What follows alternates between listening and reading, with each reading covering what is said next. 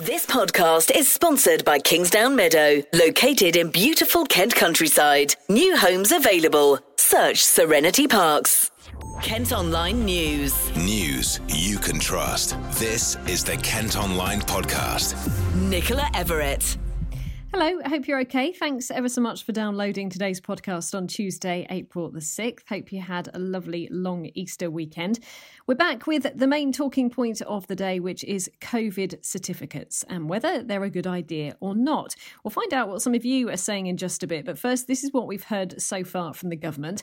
A task force is looking into whether they should be used to help put on large-scale events or to restart international travel. It says those who've had the vaccine would be eligible for one, as well as anyone who has natural immunity. It could be that in future you'll need to show one of these passports to be able to book tickets for a show or to go to the cinema. But speaking at yesterday's Downing Street briefing, the Prime Minister insisted the documents won't be introduced anytime soon. We're some way off finalising any plans for COVID certification in the UK. The crucial thing is for everybody to get out and get your vaccination when you're asked to come forward. Well, the vaccine minister has insisted it is the right thing to trial the passport idea, even if it does pose difficult ethical questions. And what about needing one to go on holiday? Well, it's still unclear when international travel for pleasure will be able to start again, but would you need two passports instead of just one?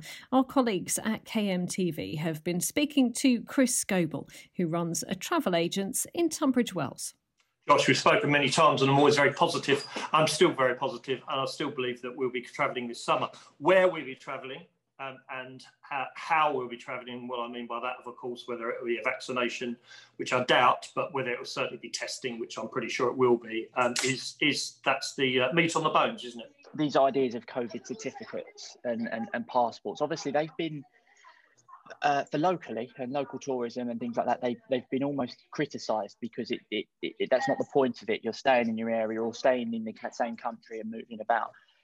It's slightly different for international travel. I suppose it's something that's going to have to come in because other countries are doing similar things. Is that right?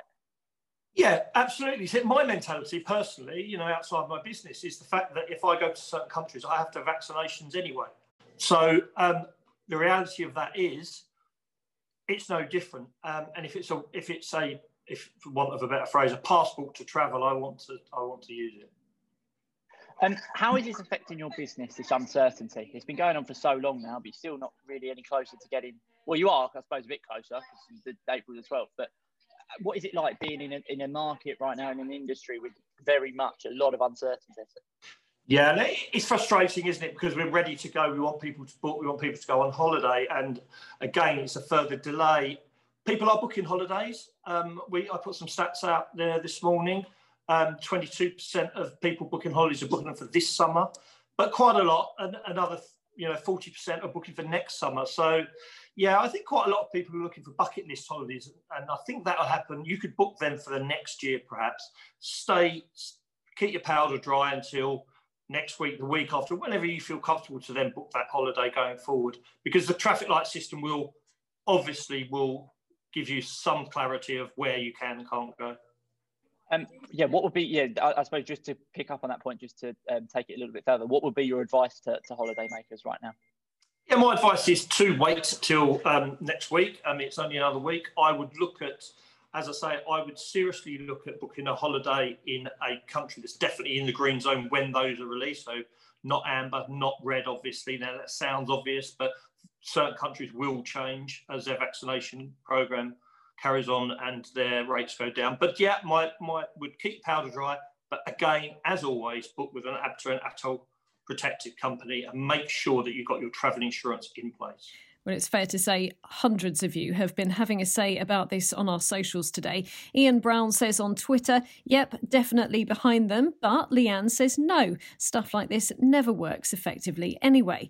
On Facebook, Christina Brown says it depends on how it's done. A lot of people might have to buy smartphones or other technology if it's to be done as an app. Not everyone has disposable income to afford that and associated expenses. And they reckon 31st of July is when every adult in the the UK will have been offered their first vaccination, so I wonder where that will leave the 18 to 30/40 age group until then. These people are the most likely to be attending large gatherings this summer. I think it needs thorough planning, but theoretically, I have no issue with providing proof of my own vaccination if that's what must happen in the short term. However, Steve Kane says we do not have passbooks for other vaccines, so why should we have one for this? It makes no sense. I'm 15 years older than my wife, so I can go out, but she can't. It's the younger age range that will spread it, so why do them last? Well, you can have your say by commenting on the story, the Daily Question, or by voting in our poll. Just search for Kent Online or socials, or click on the story on the website. Elsewhere from today, foreign lorry drivers arriving at Dover or Folkestone will need to be tested for coronavirus if they're staying in the UK for more than 2 days. The Transport Secretary says the rules are part of efforts to stop new variants spreading following a surge of cases in Europe. Hauliers from outside Britain will have to get checked within 48 hours of getting here. Kent Online News. A story now from the weekend that we wanted to have on today's podcast in case you missed it. A former Superbike champion from Kent has apologised after footage emerged of him acting inappropriately towards a woman on the winner's podium after a race. Shane Byrne from Sheppey can be seen spraying champagne, which he then aims directly up the woman's skirt. The footage is from 2013, but was shared again on social media over the weekend. This is what Shaky had to say on his Insta. I realise I should have made this video earlier, and I realise in not doing so, I've been completely wrong. I'm aware of a video that's currently circulating on social media of myself in 2013, where I inappropriately sprayed a promotional lady with champagne on the podium. I'd like to say I deeply regret what I did that day, and I'm truly sorry. I'd like to apologise not just to the lady, but to the other women on the podium that day, to all of my fans, and to anybody else that's been offended by my actions. I can only apologise, and I'm truly sorry. Again, lots of response to this on social and over 200 comments on the story. We have asked Shane if he'd like to appear on the podcast, and we'll keep you updated. A man in his 20s has had his car stolen after being robbed at knife point in Herne Bay. He was forced to hand his keys over by two men after parking his VW Polo in C Street on Sunday night. Police found the vehicle in Gravesend less than half an hour later and arrested a 45-year-old woman who's since been released on bail. Dozens of jobs in Kent have been saved as collapsed fashion chain Peacocks has been brought out of administration, as senior executives taking over the retailer with backing from a consortium of international investors. It means the 9 stores in our county can reopen. A driver's been caught going at 94 miles per hour on the M20 with a 1-year-old child in the back of the vehicle. Police stopped the car near Rootham yesterday afternoon and say the toddler didn't have a child seat or any suitable restraint. The driver's been reported. A mental health hub is going to be set up in Kent to help new, expectant and bereaved mothers. It'll be one of 26 sites across England, bringing together maternity care and psychological therapy. They'll offer treatment for issues including postnatal depression and severe fear of childbirth.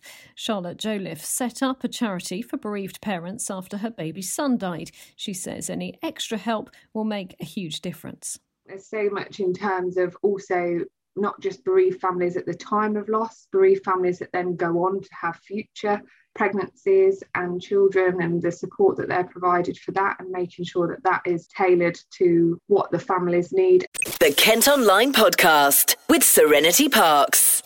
Now, there's less than a week to go until animal parks in Kent can reopen.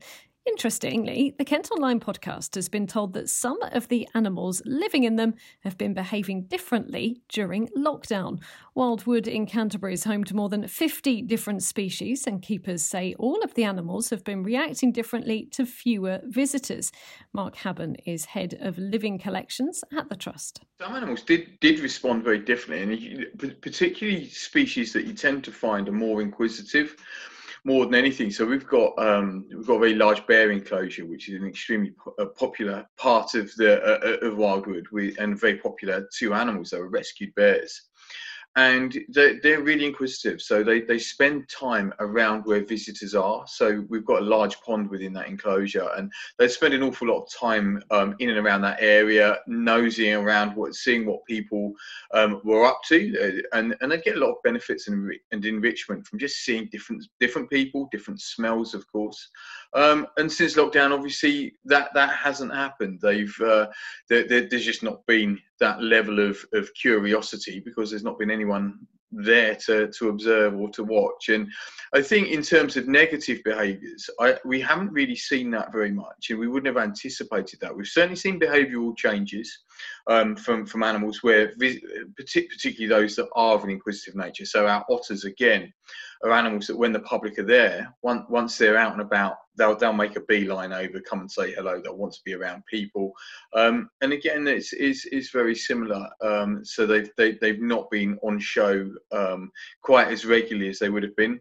The red squirrels, which are perhaps more secretive species, have been perhaps more visible certainly over the last few months in their walk-through enclosure. So moving down in and around areas which would otherwise have people walking across them, whereby they don't always do that. They tend to sit on the handrails. They're usually visible, but they've changed their movements. So they've changed where they're going, and actually in areas that would not otherwise be occupied by the public.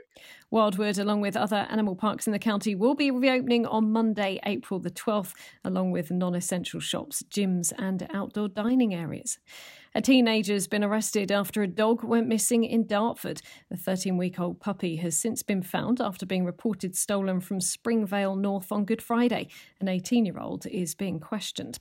An anti-hunting group is investigating after 7 foxes were found dead in Whitstable. The animals were discovered on Bogshole Lane over the weekend. It's been reported to the authorities, and the West Kent Hunt saboteurs are urging anyone with information to come forward. And dog owners across Kent are being reminded to keep their pets on leads around farm animals after a lamb drowned while running away from a dog. It's thought to have been separated from its mother and chased before trying to cross a lake at Eastwell Farm near Ashford last Friday. The owners say it's heartbreaking, and they're urging people to be more responsible. Kent Online reports. A scheme to help people escape domestic abuse has been extended in Kent.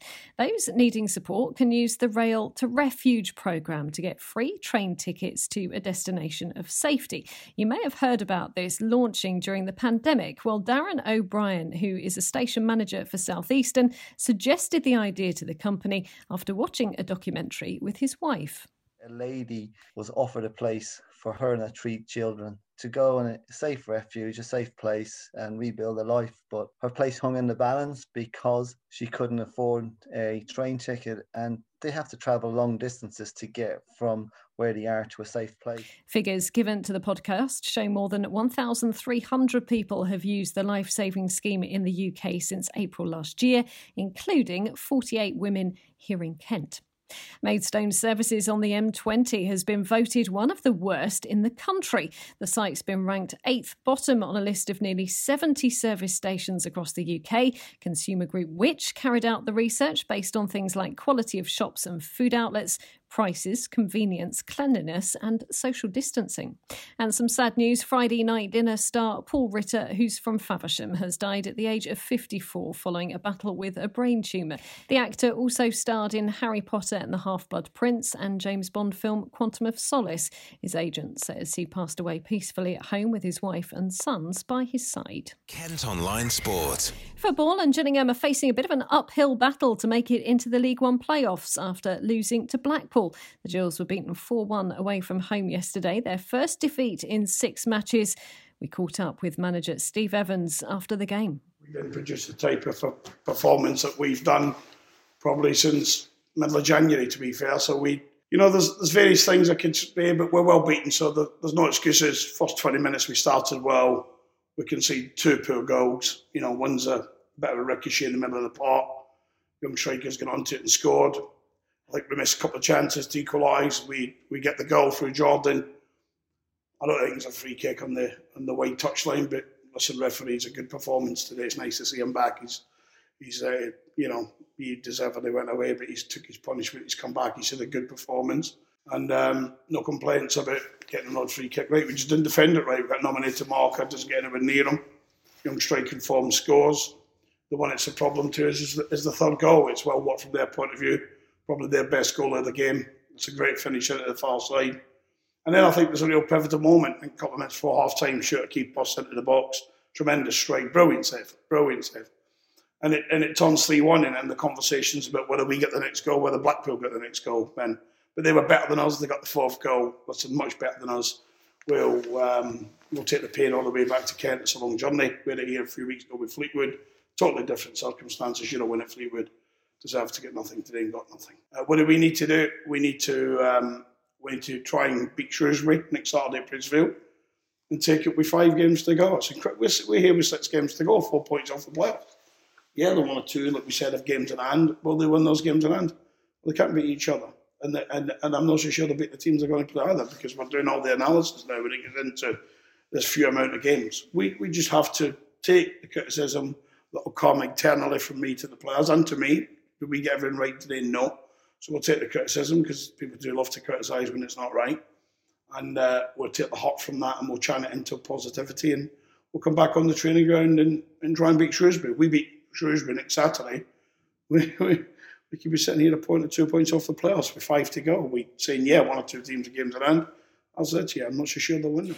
You might remember ahead of the Easter weekend, Gillingham had climbed into the playoff places. They were 6th in the table. Well, they've now dropped down to 9th, and there are 6 games of the season left. The Gills welcome Shrewsbury Town to Priestfield on Saturday.